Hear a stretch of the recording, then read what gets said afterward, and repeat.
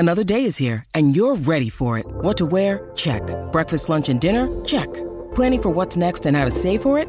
That's where Bank of America can help. For your financial to-dos, Bank of America has experts ready to help get you closer to your goals. Get started at one of our local financial centers or 24/7 in our mobile banking app. Find a location near you at bankofamerica.com/talktous. What would you like the power to do? Mobile banking requires downloading the app and is only available for select devices. Message and data rates may apply. Bank of America N.A., member FDIC. When you need mealtime inspiration, it's worth shopping Kroger, where you'll find over 30,000 mouth-watering choices that excite your inner foodie. And no matter what tasty choice you make, you'll enjoy our everyday low prices, plus extra ways to save, like digital coupons worth over $600 each week. You can also save up to $1 off per gallon at the pump with fuel points. More savings and more inspiring flavors make shopping Kroger worth it every time. Kroger, fresh for everyone. Fuel restrictions apply. Looking to build wealth beyond the stock market? Gain access to alternative investment opportunities once reserved for the ultra-wealthy with Yield Street. Build a diversified portfolio with investments such as real estate, art, commercial finance, and other alternatives typically with low stock market correlation and targeting annual yields of up to 15%. Yield Street investment minimums start at $1,000. Head to yieldstreet.com to join over 275,000 members and create your account today. The Madhouse Chicago Hockey Podcast. Over the line, Orr, closing, he's in. A backhander and a save by Tony Esposito. Stan Mikita was a small guy, very cocky in those days. A right hand by Magnuson, and he puts that guy down. Magnuson trying to tear his hair out. NBC Chicago's James Naveau. Murphy picked out of midair to Amani, set him up, Roenick. Hartwin, Jeremy Roenick. 670 The Score's hockey guy, Jay Zawaski. Hawks win again. Chris Chelios in overtime. Part of Blue Wire Podcasts. Team off the boards. He shoots. He's going down to the Taves. A game-winning goal. The Hawks live to fight another day. Bowling back. Sorpel drives. Skipped it from Scott. The Madhouse Chicago Hockey Podcast. Chicago's going to be in last place forever. Clear to center for Taves. He got a breakaway. Taves to win the game. Hawks win. Hawks win. Jonathan Taves. Brought to you by Triple Threat Sports, Fry the Coop, and by the Simpson Law Group. Let's drop the puck.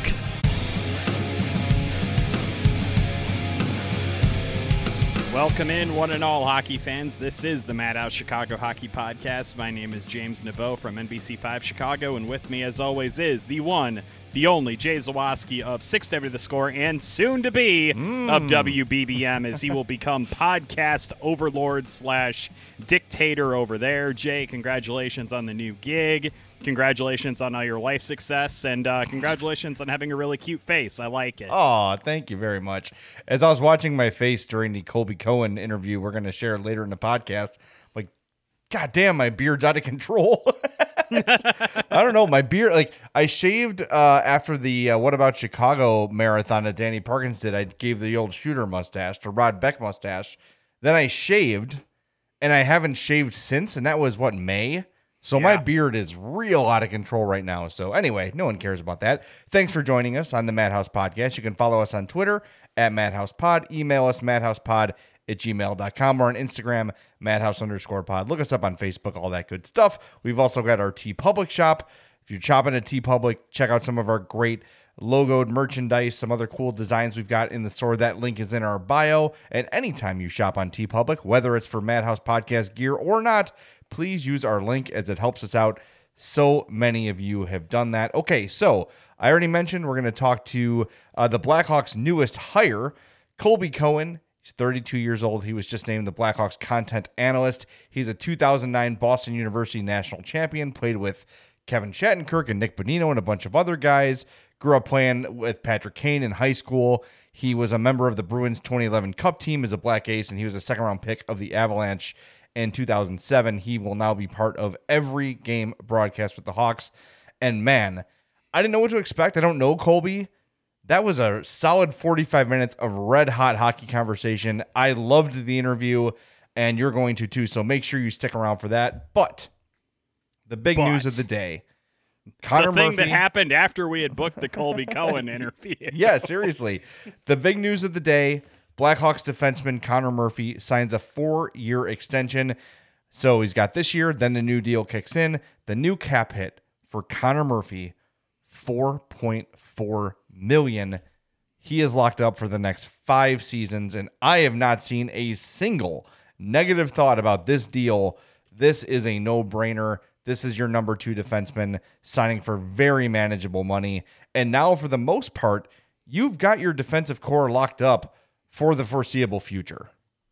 Yeah, I mean, we had talked before the offseason had begun that the Blackhawks had very few guys under contract for the long term, and now you're looking at your defense. You've got Seth Jones, you've got Jake McCabe, and now obviously you've got Riley Stillman and Connor Murphy all locked up beyond this season. You've got a really solid group of guys here, and I know they've obviously got some players in the pipeline that they're hoping will end up doing some big things for them.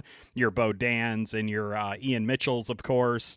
But when you look at what they've got locked up and the ages of the guys that they have locked up, when this contract expires for Connor Murphy, I believe he'll be about 33 years old. So you're really paying $4.4 million a season to a dude who should theoretically be entering the prime of his NHL career. I think that is a massive win for the Blackhawks to get him for that price. I think you and I would agree. I think he's been their most consistent defensive performer in recent seasons. And it really doesn't matter whether they end up slotting him on the top pairing with Seth Jones or if they bump him down and play him with McCabe on the second pairing.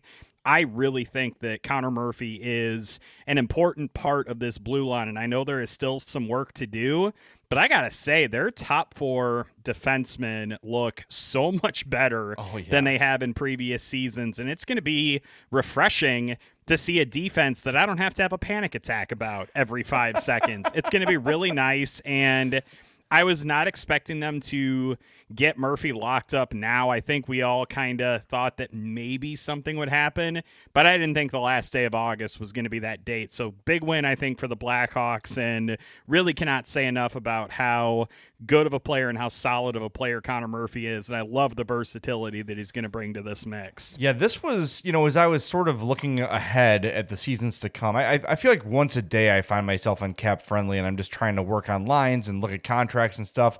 That Murphy one was sort of hanging over my head. Makes $3.85 this year, was due to be an unrestricted free agent. And as you started to see some of the deals that were signed this offseason, you started thinking, wow, are they going to be able to re-sign Connor Murphy? You really hope so. And this deal gets announced today. And, of course, when you saw the news, I'm like, oh boy, what's the cap hit? 4.4, that has to be a typo. It's not. He is worth every penny of that. The only caveat would be that he's had a history of back issues. But it seems like he's kind of gotten through those, but they never truly go all the way away. But really excited to see Connor Murphy in the fold. Colby Cohen, we'll get to it a little bit later, but it's not just about on the ice with Murphy either. Great guy, great leader, big in the community. And I'm really excited to have him as part of things for the foreseeable future. It's a really good deal by Stan Bowman, and I'm really, really pleased with it. Yeah, I'm pumped. I really do like Connor Murphy's game a lot. I know that we've kind of talked about it extensively on the show. And like I said, just that $4.4 million for a second pairing defenseman. When you look at some of the contracts the Blackhawks have kind of handed out this season, I mean, obviously $4.4 million. You then have, $4 million, I think, even for Jake McCabe on that second pairing potentially. Yep. That's pretty solid for an NHL second pairing to have 2 guys at a combined $8.4 million cap hit. And I know they're obviously going to have to do some shuffling next season when it comes to Calvin DeHaan and whether or not he'll be back or whether they'll try to replace him with somebody else. But when you look at some of the cap hits that they've handed out on the blue line, I think the Blackhawks have done a really nice job of assembling some complementary pieces for Seth Jones, and more importantly, keeping those guys around for a longer term than just the one season. I think that ultimately is the biggest achievement, the biggest victory when it comes to constructing this blue line, is to kind of focus on those guys who are in their mid to late 20s and to pay them for their future performances rather than for what they've done in the past. And I think that's going to be a really big asset for the Blackhawks moving forward, especially if they can get some of these other young guys, your Kalinux, your Stillmans, your Mitchells, to kind of pan out a little bit. I think that's just going to be a huge advantage to pay the guys appropriately for what they're going to be producing in the next couple of seasons. All right, we got to the big news of the day. Momentarily, we're going to get to our interview with Colby Cohen, but first, want to tell you about our friend Kent Sinson of the Sinson Law Group. If you missed last week's Madhouse podcast, go back and give it a listen. It was absolutely outstanding. Kent Sinson breaking down everything as it regards the Brad Aldrich situation, what's coming next, what's on the horizon, what we can expect. I will say, I dropped the ball a little bit and failed to ask him a simple question. Why aren't the Blackhawks just settling these cases? So he responded. I'm going to read the response, then tell you about Kent. He says, first, this is a quote from Kent Sinson. First, it would be my guess that the Hawks have insurance for these types of lawsuits, and the insurance company may be the ones deciding if the cases will settle. Second, John Doe 1 has a very strong statute of limitations defense, and the thought might be to just get the case dismissed before anything else happens. Third, it looks like John Doe 2 did not hire a lawyer until very recently, so the Hawks have not had time to come up with a strategy on that case. If I was the Hawks, I would try to settle that case, but I am sure the demand would be at least $10 million. The Hawks should offer $2 million and then see if they could meet in the middle. So there's Kent Sinson on the Blackhawks potentially settling any of those cases they're facing in the Brad Aldrich situation. Now that I've read you that quote, Kent Sinson opened his own law firm over 20 years ago after over a decade prosecuting homicide cases as an assistant Cook County State's attorney, and his results speak for themselves. He deals with all sorts of injuries as a result of accidents, slip and fall cases, hazardous drugs or products. Sinson Law Group, they charge you no fees unless they win for you. So call for a free consultation, 312-332-2107, or visit SinsonLawGroup.com. That's SINSON lawgroup.com. Don't go offsides. Go top shelf. Call now. Make sure you go back and listen to last week's podcast. And I want to give a special shout out to TSN's Rick Westhead, who's been all over this story, took the time to, on his own, tweet out our interview with Kent Sinson, shining a huge spotlight on our podcast and, of course, on this story. So thanks to Rick Westhead for doing that. We're working on getting him on the show soon. So without further ado, here's our interview with the brand new Blackhawks content analyst, Colby Cohen.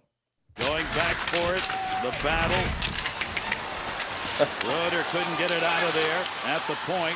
They'll go back and forth with it. Wind up shot, deflected, score! Cohen's shot goes in, and Boston University is your Division I champion, 4-3.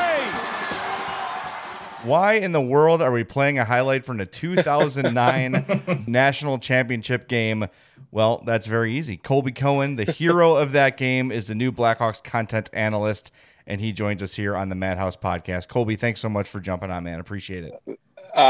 What an intro that was. Gary Thorne, I mean, I will hear that, in my sleep until I no longer can hear things, guys. So thanks for the intro. That was fun. That was a cool way to start. Well, that's awesome. I actually was listening to your interview with the Blackhawks Talk podcast, and I'm like, well, I got to find that highlight. That sounds awesome. And we can start there before we get to your role. But that team, the 2009 Boston team, it was Kevin Shattenkirk, Eric Gryba, Nick Bonino was on that team. There are a lot of NHLers, and that's not Colin Wilson, Matt Gilroy. We had 12 players from that team who played in the NHL. David Worst, our whole D-corps, all 6 regular defensemen played in the NHL.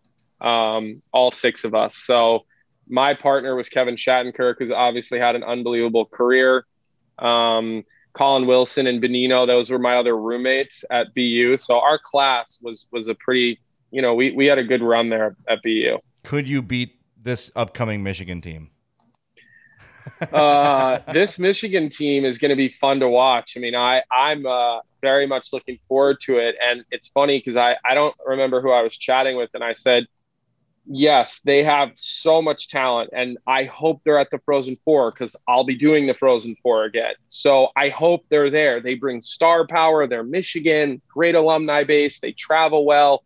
But I also will caution anyone and everyone. And I will tell you that this will probably be the hardest coaching job Mel Pearson at Michigan is ever going to have because, you got to manage some serious personalities, talent, egos. I mean, not an easy thing to do. Jack Parker, our year at BU, at that year we were just talking about, we lost maybe like 4 games that year or so. Maybe I'm off by 1 or so, but his job that year, and he was the first one to say it, I just have to stay out of your guys' way and make sure I'm managing personalities and letting you guys play on the ice. So that Michigan team will be fun to watch, and they'll draw a lot of attention this season. All right, well, we're going to get back to college hockey because it's something I definitely want to talk to you about, and it's been on my mind a lot over the last few years. But first of all, congratulations are in order. I know you filled in for Eddie O last year, but now it's official. You are the new Blackhawks content analyst, which is maybe the most vague job title I've ever heard in my life. So let Hawks fans know, what are we going to hear from Colby Cohen in the 2021-22 season? Yeah, I actually I give the Hawks a lot of credit for being creative. And, we had a lot of conversations about different things and different ways they want to interact with their fans. And that's really what it all comes down to, is they want to do more with the fans. They want to show them more. They want to communicate with them more. It's really all driven around sort of fan experience and how we show up to the league. And I think that they have a lot of very cool ideas.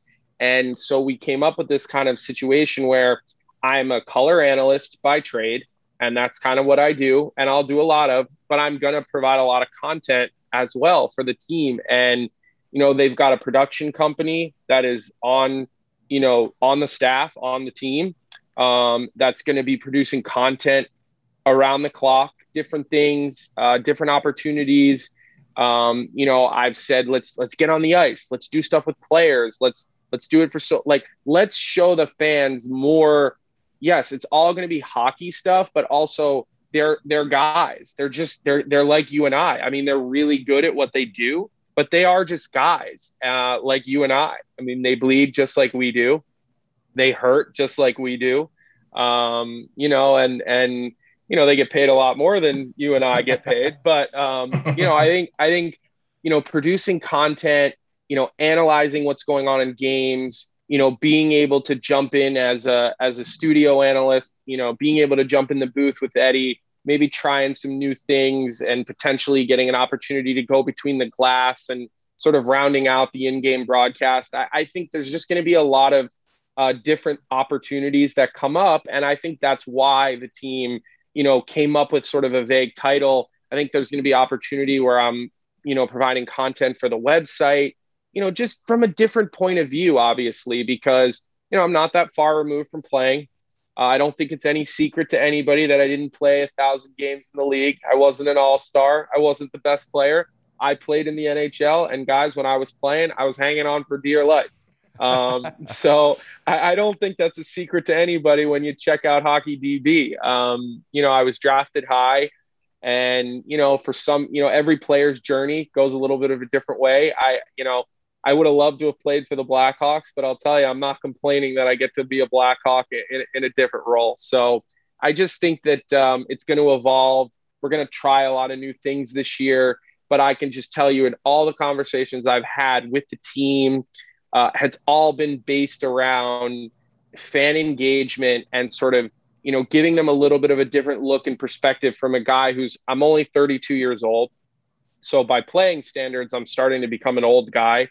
I was just around a lot of my peers this weekend in Boston for, a terribly sad reason. We lost our friend, our teammate. I mean, we lost a great guy in Jimmy Hayes, but we were all together and kind of looking around, realizing that my group now is an older group. The 89 class, the 88 class, we're kind of the old guys at this point, into our 30s. So, having said that, a lot of these guys, current, former, peers of mine that I played with, I played against, college, juniors, the NHL, the AHL, training camp, development camp, being a healthy scratch, there's just, there's a little bit of a different perspective that I'm able to bring, I think, because of my close proximity to the players and to the game, just based on my age and my recent experience. So I'm excited. I think that it was a really bold move by the team to bring someone in like me, who is not, I don't have rich history in Chicago, and I think a lot of people are kind of curious about that. But what I try to remind some people on Twitter, and I'll spend the time responding to just about everybody, as long as people are respectful to a degree. But every player came from somewhere. Right. Every manager came from somewhere. Every scout, every TV analyst, everybody comes from somewhere. Patrick Kane is from Buffalo, but he's adopted by Chicago, and that would be the goal, is to come here to learn the city, learn the franchise, embed myself here, and, become adopted by this city, which I don't expect to happen overnight. But that's really my approach to anybody who says, why are you here? Well, why is a player from Buffalo the star of your franchise, or from Winnipeg? I mean, everybody comes from somewhere. So obviously, Jay and I have been around the Blackhawks kind of orbit for a while, following the team, podcasting about the team. I've always been struck by the way that they've able to kind of leverage different multimedia elements to kind of get the message out from players and from the team. Blackhawks TV has always been absolutely fantastic. I've always loved that as a resource, especially in the early days when we were getting to know guys like Patrick Sharp and Jonathan Toews and Patrick Kane. It was just such a critical element of it. And it's great to hear that you guys are kind of branching out in these kind of new ways to kind of, like you said, engage with fans, create really great content. I do have to ask you, you mentioned kind of ingratiating yourself and kind of getting to know the Chicago fan base. How have you been kind of preparing to do that during this off season and kind of getting ready to take on what's kind of a really unique challenge, and that you kind of get to blaze your own trail here? Yeah, I mean, honestly, I think that the Chicago Blackhawks are a team that everybody follows. No matter who you work for, no matter who you play for, you follow the Chicago Blackhawks. They're an original six team. Their ownership group is as strong as any ownership group in the league. Every player you talk to who comes to Chicago, whether it's Kimo Timonen on a trade deadline at the end of his career, or Kaner as a first overall pick, every player leaves or comes and says, this is where you want to play. They take care of their players. They care about little things. They care about your family. They care. I mean, the way that they've treated me and my family and making us feel comfortable into this transition, just the way they go out of your way, and they do it for everyone, from everybody I've talked to. This is very normal. It's nothing special towards me. And so, reading a lot of books and trying to understand a little bit of the history of the team. I have a good relationship with Eddie Olczyk, and, we've spent a bunch of time talking, and we will continue to talk. I've gotten a lot of opportunity to talk with management, scouts. I think they've kind of opened the doors to me and given me the opportunity to start really embedding myself and understanding what's going on in the organization. What are our key pillars? What's important? And it's going to be a combination of reading history and talking to people and learning while I'm there, going to training camp, going to rookie camp, watching guys. The one thing that I'm always really careful of is I want to judge players on what I see and not what I necessarily read. And so I want to do a little bit of reading to get some basic, foundational knowledge, but a lot of it is stuff that I'm going to have to see. I'm going to have to be there. I'm going to have to watch practice every day. I'm going to, there are things that are going to take a little bit of time, but, as long as I understand the important pillars from the organization, it makes that a little bit easier. But, very much looking forward to training camp. I'm moving out to Chicago probably later this week. My stuff is on a truck somewhere, and as soon as they give us the green light that it's going to be delivered to our house in Chicago, then we're gonna make our way out there. So it's gonna be a learning process, and it's not going to be overnight where I have it all down like guys like you that have been around the team for a long time. But it's just you can learn a lot from talking to the right people and just really throwing yourself into the fire and sort of figuring a lot of it out with your eyes and from what you're hearing from people you talk to and that you trust. What excites me about this hire, Colby, is your relationship with the players. And I think that, people that know how to listen to commentators talk know, hey, I had a conversation with this guy or that guy, and that's informing what I'm saying, right? And I think that sort of relationship that I don't think your traditional broadcaster has, right? Like Pat Foley is not talking to Patrick Kane. Pat Foley's not talking to Connor Murphy. Eddie Olczyk, maybe a little bit more because as a former player, but you're a peer. You're a guy who played recently with these guys. You grew up playing with Patrick Kane. I heard you mention James Van Riemsdyk in the other podcast I was listening to on the Hawks Talk podcast. You have these close relationships with these guys, and that is going to inform your analysis. And I think that is invaluable to know where the players are coming from, to know how the players are feeling. And you're going to have to be careful with how you deliver that message, of course. But that's a sort of access that the fans are getting through you that they probably haven't had before. Yeah, I mean, I don't know Pat super well. We've worked a game together. Obviously, he knows the league like the back of his hand. Mm-hmm. He's called a million hockey games. I mean, he's a legend at what he's done. And Eddie is another guy. Eddie has a lot of, I mean, Eddie's such a well-respected guy. I actually think most players look up to Eddie, almost like a big brother situation with Eddie. I just think he commands such a level of respect. I know he does.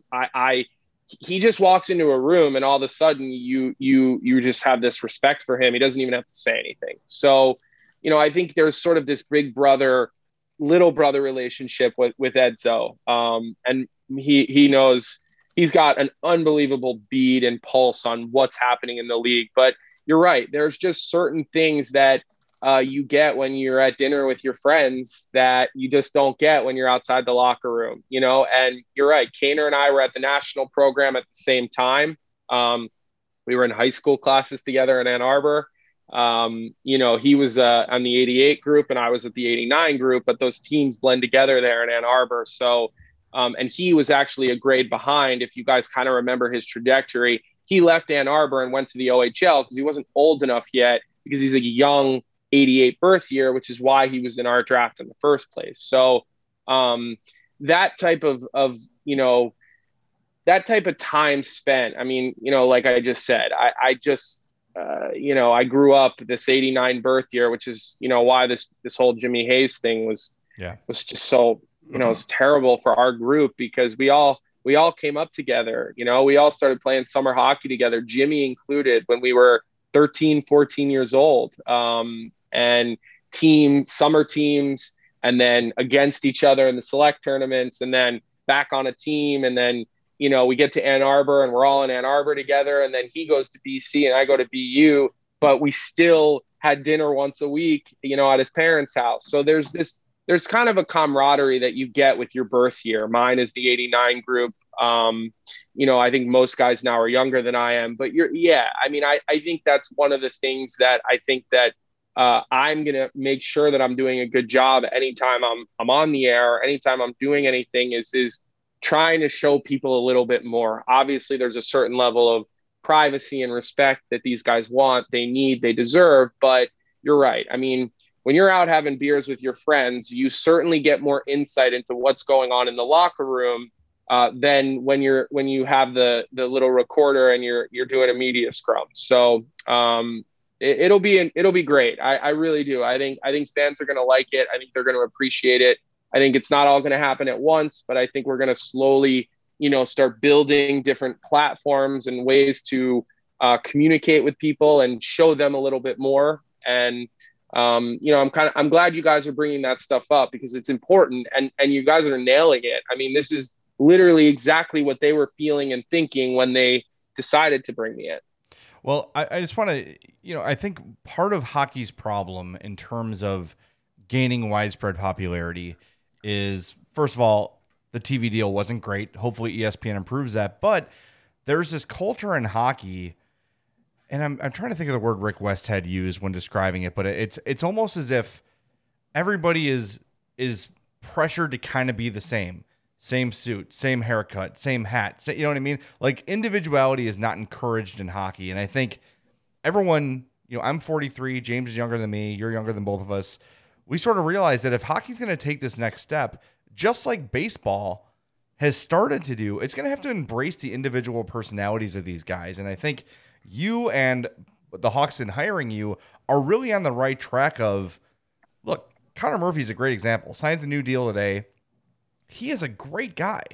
He is gregarious. He's funny. Salt of the earth. He's all over the community. How many Chicagoans, if I walked down Michigan Avenue and I said, who is Connor Murphy? How many Chicagoans could answer that? Maybe 5 of the 100, right? That needs to change, especially for a team as high profile as the Hawks, like you mentioned. I really think that the Hawks, in hiring you, are sensing that need, and they know what they've got. They've got some really cool and interesting guys on the team, and I'm really glad that they've hired someone, you, to bring that out and show it to the people. And I think, again, your relationship with these guys, the trust you already have, is going to do a great job in letting them just sort of loosen up around you and be themselves, as opposed to kind of that protected, we got to just sort of talk about the team and it can't be about me. Individuality is good. It doesn't mean you're a bad teammate if you're an individual. Yeah. No, I mean, you're nailing it. Guys never say what they truly want to say because they don't want to be the guy that ends up with their quote on Twitter. They're going to just say the same thing. We worked hard. We didn't get the bounces. We're going to get back at it tomorrow. I can tell you this, Jamie Faulkner, who is the president of this hockey club, is not okay with that. She wants to promote her players and the stars and the personalities. I know they are working on a lot of cool individual, platforms, opportunities for the players, ways to get their brands out in the public, because you're right. There's some studs on this team. I mean, it only got bigger this summer. Right. I mean, there were studs before, but there was a big gap between the studs and, the depth. Now it's a lot different. I mean, they really retooled this roster, and, Seth Jones has a big personality. I mean, he does. He's got a big, I'm not saying he's loud, but he has a good, wholesome, competitive, excited personality that, like, people need to see that, and they're never going to see it in a post-game scrum. So, right. I know that's one of the initiatives the team is working on. Listen, it's not going to change overnight because this is a culture that goes back a very long time. But, just something as small as jersey ads, like, times are changing. These traditionalists that don't want any of these things are starting to come around. People are starting to look around and see, they're seeing what Scotty Upshaw is doing. They're seeing what Ryan Whitney's doing. They're seeing what O'Brien is doing, and those guys, these different podcasts. Yeah. They're starting to think like, well, geez, these guys are doing it. These guys are talking about it. They see me get hired into a role like this. So this is a good sign that times are definitely starting to evolve with our sport. And a lot of it is guys, hockey players grow up in these very blue collar homes, and they don't come, like that. It's, some of it is in their DNA from childhood. And then you put them in a locker room, and then it just gets bigger, and, they get even quieter and tighter lipped. And look, even when I played, I was, I didn't say usually what I wanted to say. I didn't do a ton of media stuff. Usually at training camp I would, because I was a high draft choice. So I was usually fighting for a position in training camp. So get some opportunities to have some media scrums. And when I was in Colorado after my first couple of games, I got to do a lot of things. But still, I think that you're seeing this slow shift. I think you're going to see players on the Blackhawks are going to be given more freedom to talk and to show their personalities. You see some of the guys on Instagram are starting to, you see Strome and his golden retriever on social media picking up. Like, sometimes that helps your dog, and let your dog be the center of attention, but people get to see, because I just think guys generally don't want to be the center of attention. And I know, honestly, in my personal life, I don't necessarily need to do it either. I kind of still have that mentality with me, but I know when I'm on the air, it's my job to help the guys who don't want to say much to make them feel more comfortable. I said it to Mike Motto when we were working on the Frozen Four together. I was like, Mott's, like, when you and I are drinking beers, like, you're the best. And then you get in here and you kind of get tight. I'm like, you're Mike Motto. Like, who cares what anybody thinks? Let's just talk about the game. Don't worry about the camera. I'm like, Butchie doesn't worry about the camera. He's having as good a time as anybody. So, John Butchergross is, Yep. So I just think that we're working on it. You guys are totally, like, nailing this on the head. And overall, as a group, all people in the media can help by sort of trying to be a little more on the ally side and less adversarial. I think that's a lot of it as well in big markets. I think players, the minute they feel a little bit adversarial to a media member, I think they fully wall off, and that's it. Right. They'll just never. So I think, like, you know, it's almost a little, I know everybody has a job to hold people accountable and to, you know, but I also think as a group, we can do a better job of trying to bring it out of guys and trying to, like, make them feel a little bit less adversarial at times. And, you know, I can't wait to see John Tortorella on ESPN. I mean, that's going to go one way or the other, but should be a fun week. I can tell you for sure in the meetings that I've been a part of, you know, Jamie Faulkner is doing a very, very good job of pushing the envelope of what normal is in this sport.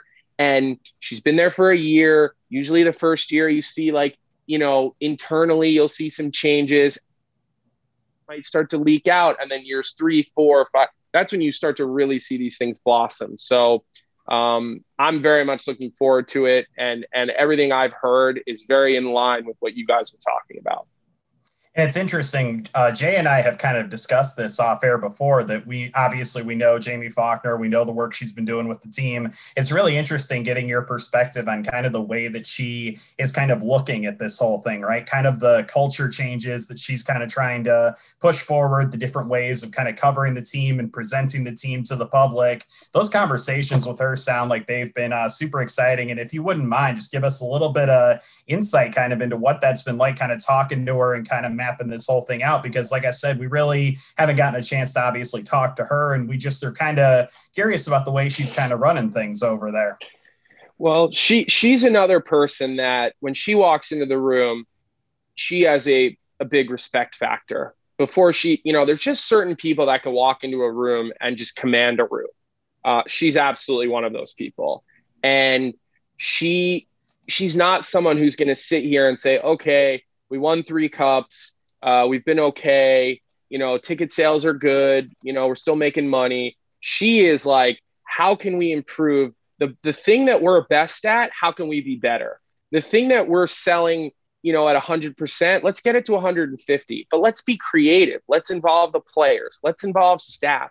Let's try to build the brands of these players. Let's make our, you know, redo our merchandise line and turn it into a more full business. Like, they're looking at all these different revenue streams as any business leader would have to, but the approach is creative. It's not status quo. Let's check the boxes. It's we're going to do this different. We might annoy some people, but we're not going to be like the other 30 teams in the NHL. I know we have more than 30 teams now, but you know, bear with me here. It's just, but it's how can we do this in a creative manner that nobody else is doing? How can we give these fans in Chicago an opportunity to see what nobody else is seeing? Who can we bring in? What, you know, she's the type of leader that likes to bring her people in and then let them do their jobs. She's definitely not a micromanager. She's somebody who believes in her team and letting them do her work. And I mean, I was privy to information about different types of game presentations that they're working on, and the amount of money that they're willing to spend to make sure not only the people on TV are seeing something cool, but the fans that are in the front row who are paying the most money to be there are getting to have this fan experience, and the lighting. And I mean, it's like crazy stuff that I never would have thought about, but that is what they are concerned with. They want to create a great atmosphere and experience. And the players are included. It's not just, okay, the players play their 60 minutes, their product is on the ice. No, they're involving the players. They're getting feedback from the players. They're bringing them into these conversations. They're talking to them about, all right, what is it that you want to do besides hockey? Like, how can we grow your brand off the ice in order to enhance who you are in Chicago, what you do for this hockey club? Yeah, you still got to go out and score your goals. You still got to go out and back check. You still got to make plays. But, you know, there's a whole other side to this that you guys are saying to me right now, and we both know is just not done properly in the NHL. Other leagues do it more. The players are a little bit more free, have a little more freedom to do different individualistic things. But, you know, hockey's coming, and the Blackhawks are going to lead that charge. Man, there are so many questions I could ask you about all of this. This is such a fascinating topic, the presentation and the culture of hockey. But I know we did want to talk to you about some of the on-ice stuff with the Blackhawks too. Before we get to that, though, and I'll obviously let Jay kind of kick that off, I do have to ask you, you've mentioned several people during this interview, whether it's Pat Foley, whether it's Edzo, whether it's John Tortorella. Who are some of the broadcasters, the kind of the guys that you look up to, and maybe kind of let them inform a little bit of what your style is while you're doing broadcasts? I mean, I got the best seat in the house now to watch the guy that I think is the best at this, and that's Eddie Olczyk. I mean, there's a reason when the national TV deal was up, there was a bidding war for who was going to get Eddie Olczyk to lead coverage here in the United States. I mean, he's the best at this. There's just no doubt. I've watched Eddie for a long time. Even when I played, I liked watching Eddie. Eddie's the guy that I will watch and learn still when Eddie is doing things. So, I like Ray Ferraro.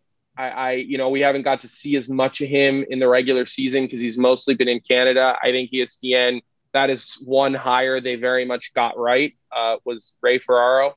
And I think, those two guys, I've done a lot of games with a lot of different people. I've worked, with Sam Rosen. I've worked with Pat Foley, like you guys mentioned. I did a couple games with Kenny Albert, radio. I've called a bunch of Winter Classics. I think I've taken a little bit from a lot of different people. Keith Jones, when I was working in Philadelphia doing studio work, obviously getting to watch Jonesy every night and seeing how he does it. Again, I don't think that I'm like anybody else necessarily, but I definitely watch some of those guys that I just mentioned. Honestly, I mean, Edzo's probably the guy that I've tried to pick the most up from. There's a couple play-by-play people that I'll lean on a little bit.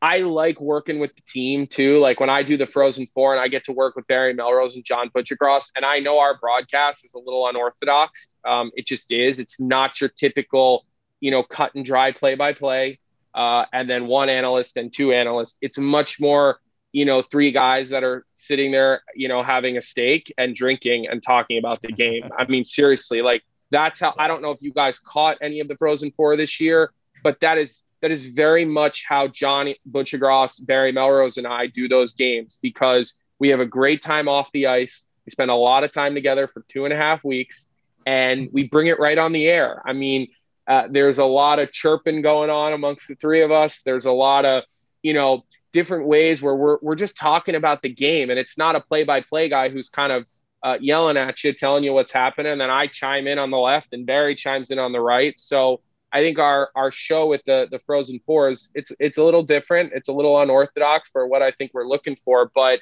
it's one of the most fun things I work on and I get to do.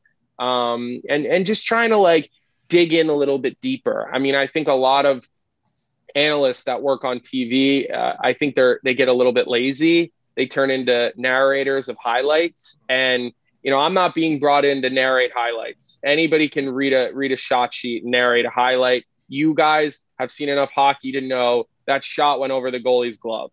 You both already saw that. So, my job is to tell you where the breakdown happened. Was it 200 feet the other way? And then I think a lot of my perspective, my position in hockey, guys, my default position is there is not a bad player in the NHL. That is my default position. Because I played in the NHL, I was drafted, I did not last a long career as a player, and I respect and I know how hard it is to exist in that league every day for X amount of years. So my default position is every guy who plays in the NHL is a good hockey player. Now, there's varying degrees of good, which we obviously know. But when I broadcast, I come from that angle every single time. And people may get annoyed at me this year and feel like, oh, I'm not ripping a guy hard enough. But like the bottom line is when a defenseman turns the puck over, no matter how egregious the turnover may have been, he wasn't turning it over to piss everybody off. He's trying to make a play that didn't work. So my job is to tell you what he was trying to do, why he didn't work, and what he could have done differently to be successful in that opportunity. But by no means am I going to sit here and tell you, player X sucks because he turned it over and the puck ended up back in the net. Because there is no such thing as a player who plays in the NHL who either makes league minimum or higher, which I think is up to like $700,000, who sucks. It doesn't exist. So that is my default position. And that is kind of where my lens, as I'm evaluating a game and watching a game, that's where it starts. Our conversation with Colby Cohen continues in a moment on the Madhouse Chicago Hockey Podcast.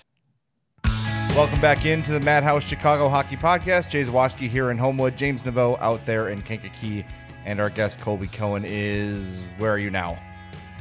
I am in Margate, down the shore in Jersey. Okay, nice. All right, so we've been talking. Very nice. Yeah, we've been talking a lot about off the ice, what the broadcast is going to be like, and it sounds awesome, but there is on the ice stuff to talk about. First and foremost, the news of the day, the Blackhawks signed Connor Murphy to a 4-year extension. Love that deal. I mean, what, $4.4 million? He's locked up now for the next 5 years. He was a UFA pending after this season. We talked a little bit about Connor Murphy off the ice. What do you like about his game on the ice, and why does that deal feel like such a bargain? Well, because he would have got another probably $1.5 million or $2 million a year had he got to the UFA market. So it's a smart move. You give him a little bit of term and you get that number down a little bit in the 4s. And here's why I love the deal, guys. You win hockey games with goaltending and defense. Patrick Kane is going to score 100 points no matter what. Like, that's just, that's like oxygen. We're still going to have oxygen when we wake up tomorrow. So you need a D-core. You need guys that you can rely on. You need players who the young players can learn from, can play with, can watch them make simple plays and be successful. Connor Murphy is consistent every single night. You know what you're going to get out of him. You're going to get 5 goals. You're going to get 15 assists, and you're going to get a guy who plays his ass off every night, who kills penalties. He can fill in, if need be, anywhere in your lineup. He can play on the first pair and shut people down. He could fill in on the second power play if you need him. He'll kill penalties for you. I mean, there's basically nothing he doesn't do. He wears a letter, so he's obviously a leader. I don't know him personally, so I can't tell you what kind of leader he is. I'm not going to just make stuff up just for the sake of it. But, I know his pedigree. He played at the national team. He played on the World Juniors. He's worn letters for USA Hockey. I took that path as a player. So I understand those types of characteristics guys have in order to captain those types of teams. The cap hit is just right. It's a fair deal for the player. It's a fair deal for the team. But now you have him. He's locked up. You've got Seth Jones locked up. You're bringing Stillman back. You're starting to look at this D-core, the players who are locked up versus the young players now who are going to battle on the bottom side of the lineup, whether it's Kalynuk, whether it's Mitchell, Bodon. Vlasic is at BU still, but he's coming. So now you've kind of got your top 4 locked up. You know who's going to play defense for you on your first 2 pairs every single night. You know who your starting goaltender is going to be most nights. And that's how you build a hockey team that wins in the playoffs. I mean, you look at Tampa the last couple of years, obviously Braden Point, Kucherov. These guys are ridiculous, and they might not be the best example because they're just like a freakishly built team. But look at their D-core. Both years they won. They had 6-7 NHL defensemen who could play any role and any way, any single night. They had a goaltender who stood on his head anytime the team had a slow start. He erases a lot of mistakes, that goaltender. Well, now the Blackhawks have the same thing. You've got a true number 1 defenseman, and these guys don't exist. There's only about a handful of them. They're like number 1 quarterbacks in the NFL. How many teams know every single year who their quarterback's going to be? Not that many. You kind of know, but hey, we'll see. Well, now you've got your number 1, your quarterback, Seth Jones, is going to be here for 8. You don't have to think about this anymore. He's your number 1 guy, right? So I like it. I really do. I like the signing. He's a leader. He's good on the ice. He's consistent.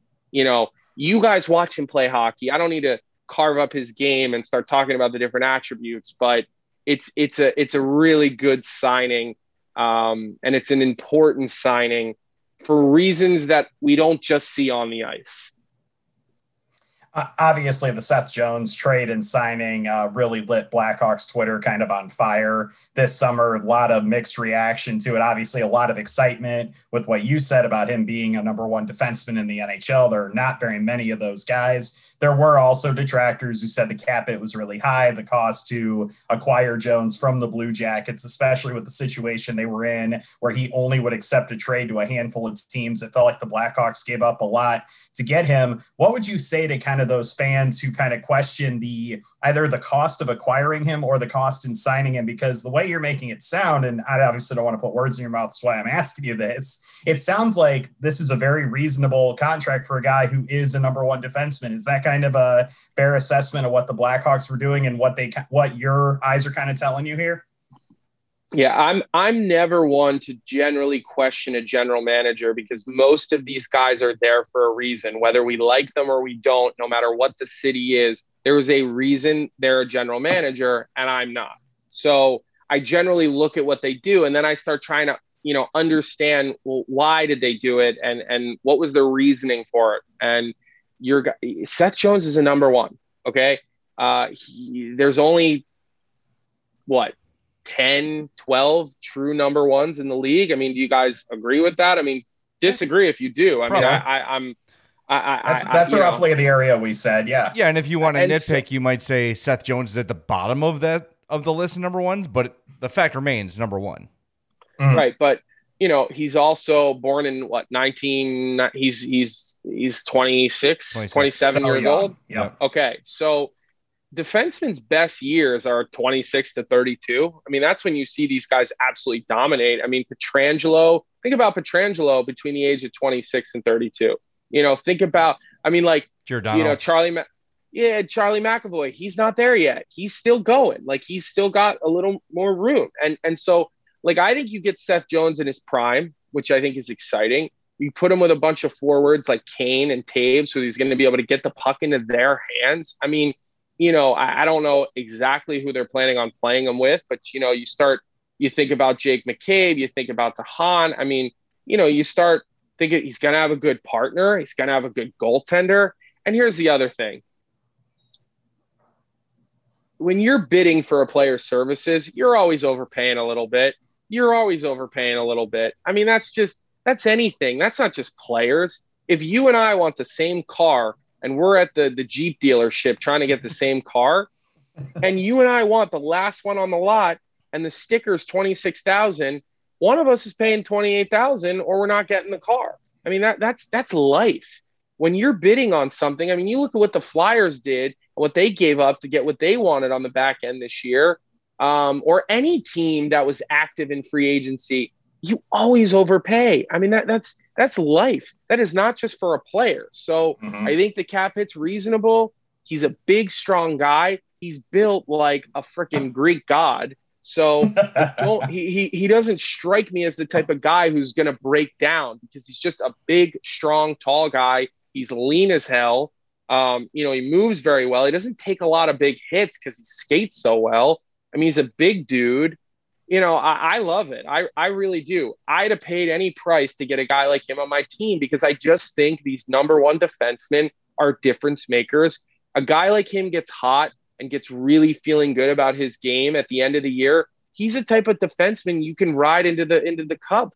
I mean, Hedman did it 2 years ago. McDonough did it last year or this past season. Like, you see every team who wins the cup has their star defenseman feeling really good about his game and really carrying the play and just dominating the entire game, basically night in and night out in the playoffs. So I like the move.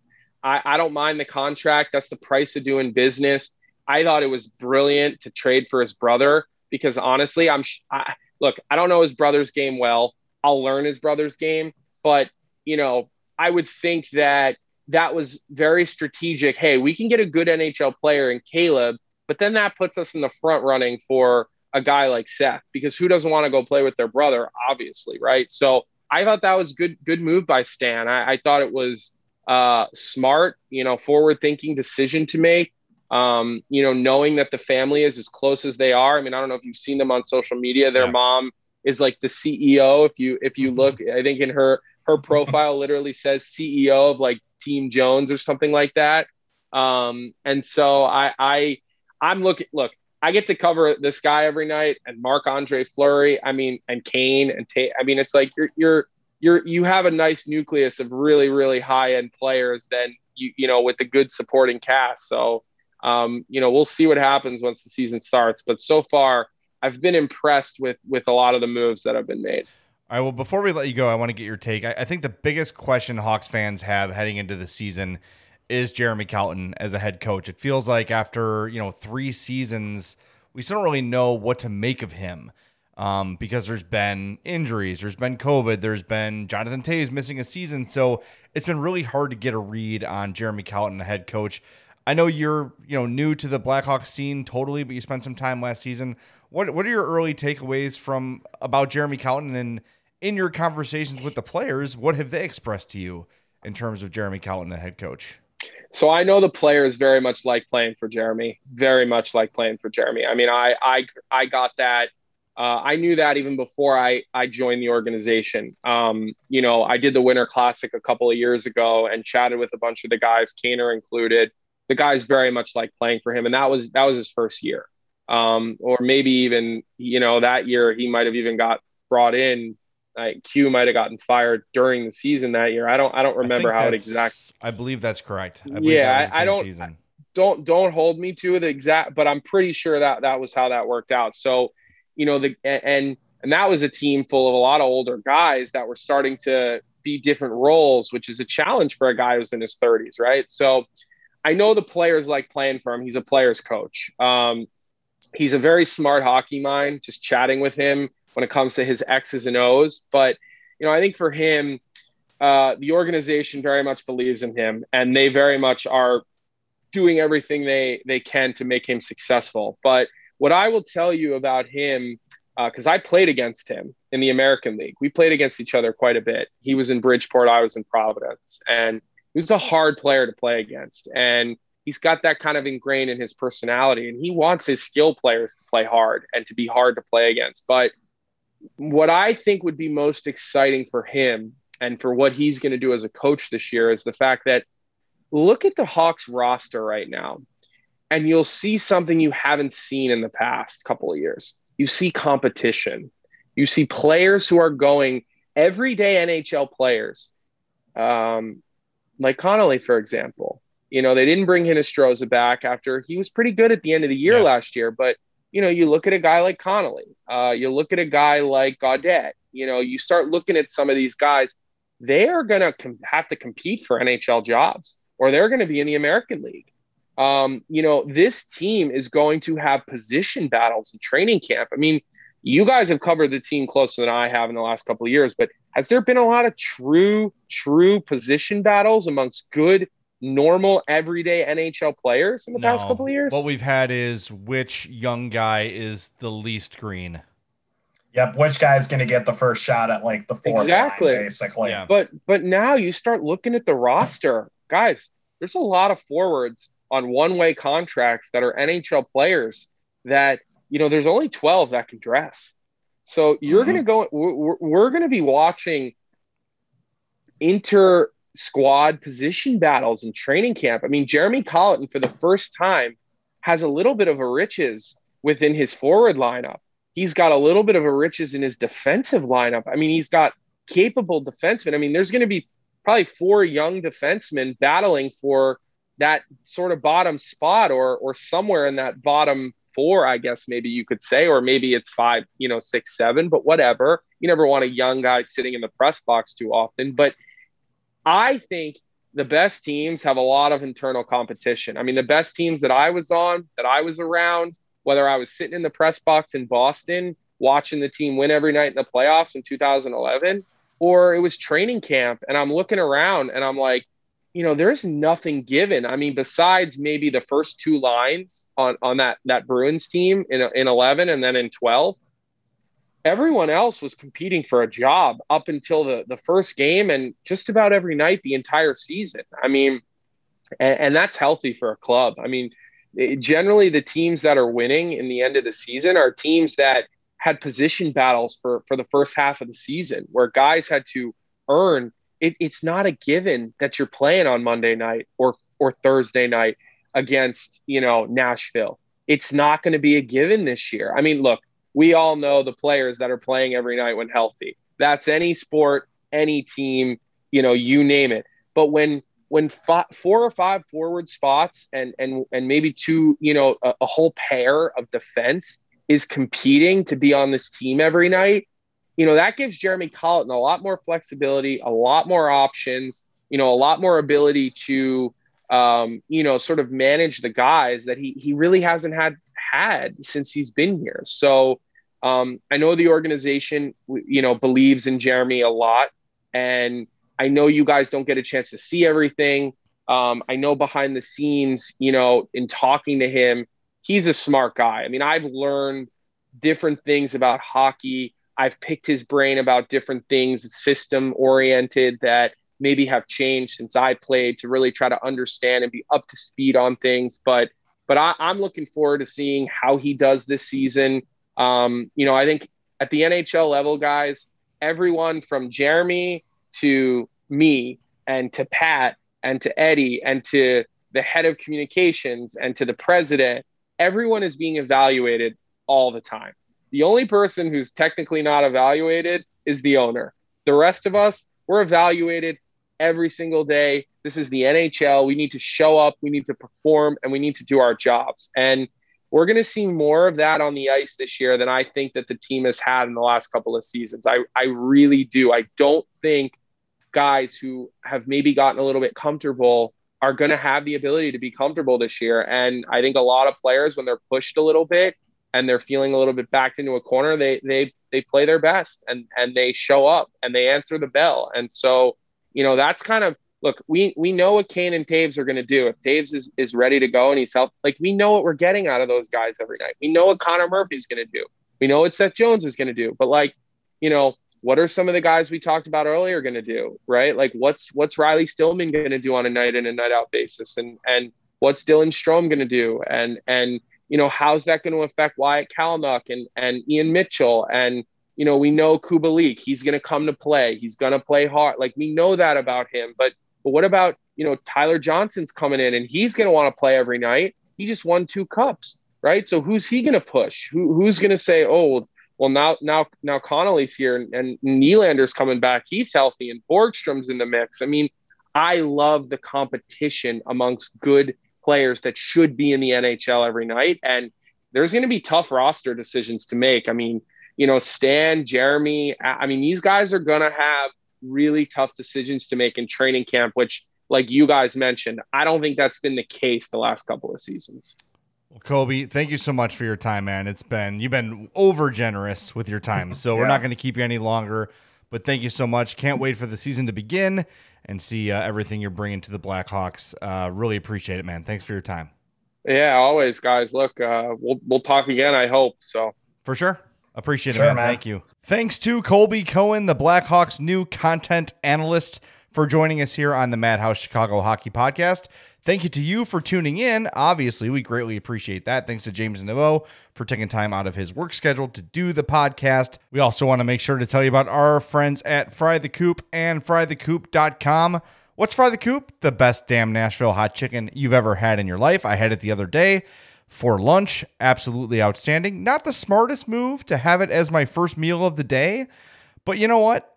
Worth it. A little bit of heartburn was worth it after all. And look, if you like hot food, look no further than Fry the Coop. There's a location in Oaklawn, Elmhurst, Westtown, Prospect Heights, and Tinley Park. So if you're in the Chicagoland area, and chances are you are, there is a Fry the Coop near you. So go check them out. Go to frythecoop.com. You can order online. Some locations like Tinley Park have a drive-thru. Just go to the drive-thru, order what you want. I will warn you, Fry the Coop is hot. If you think you're a tough guy, be careful. Be warned. They do not mess around when it comes to heat. But if heat's not your thing, they've got the country style, which is no heat at all. They've got the mild, which is very manageable. But beyond the mild, look out. It gets hot at Fry the Coop. Hope you enjoyed that. Colby Cohen was great. Sounds like he will be a friend of the podcast for a long time to come. But until we meet next time, going to wrap things up here on the podcast. Make sure you're following us on social media at Madhouse Pod. We're on Instagram at Madhouse_pod. Find us on Facebook. And remember our T Public shop as well. There are always sales going on there. So make sure when you see one, you act and you buy. Even if you don't want Madhouse stuff, use our link to shop at T Public because it helps us out greatly. Until next time, my name is Jay Zawoski. For my partner James Naveau, this has been the Madhouse Chicago Hockey Podcast. The Madhouse Chicago Hockey Podcast was brought to you by Fry the Coop, Triple Threat Sports, and by the Sinson Law Group. I'm Amira Rose Davis, historian and co-host of the sports podcast Burn It All Down.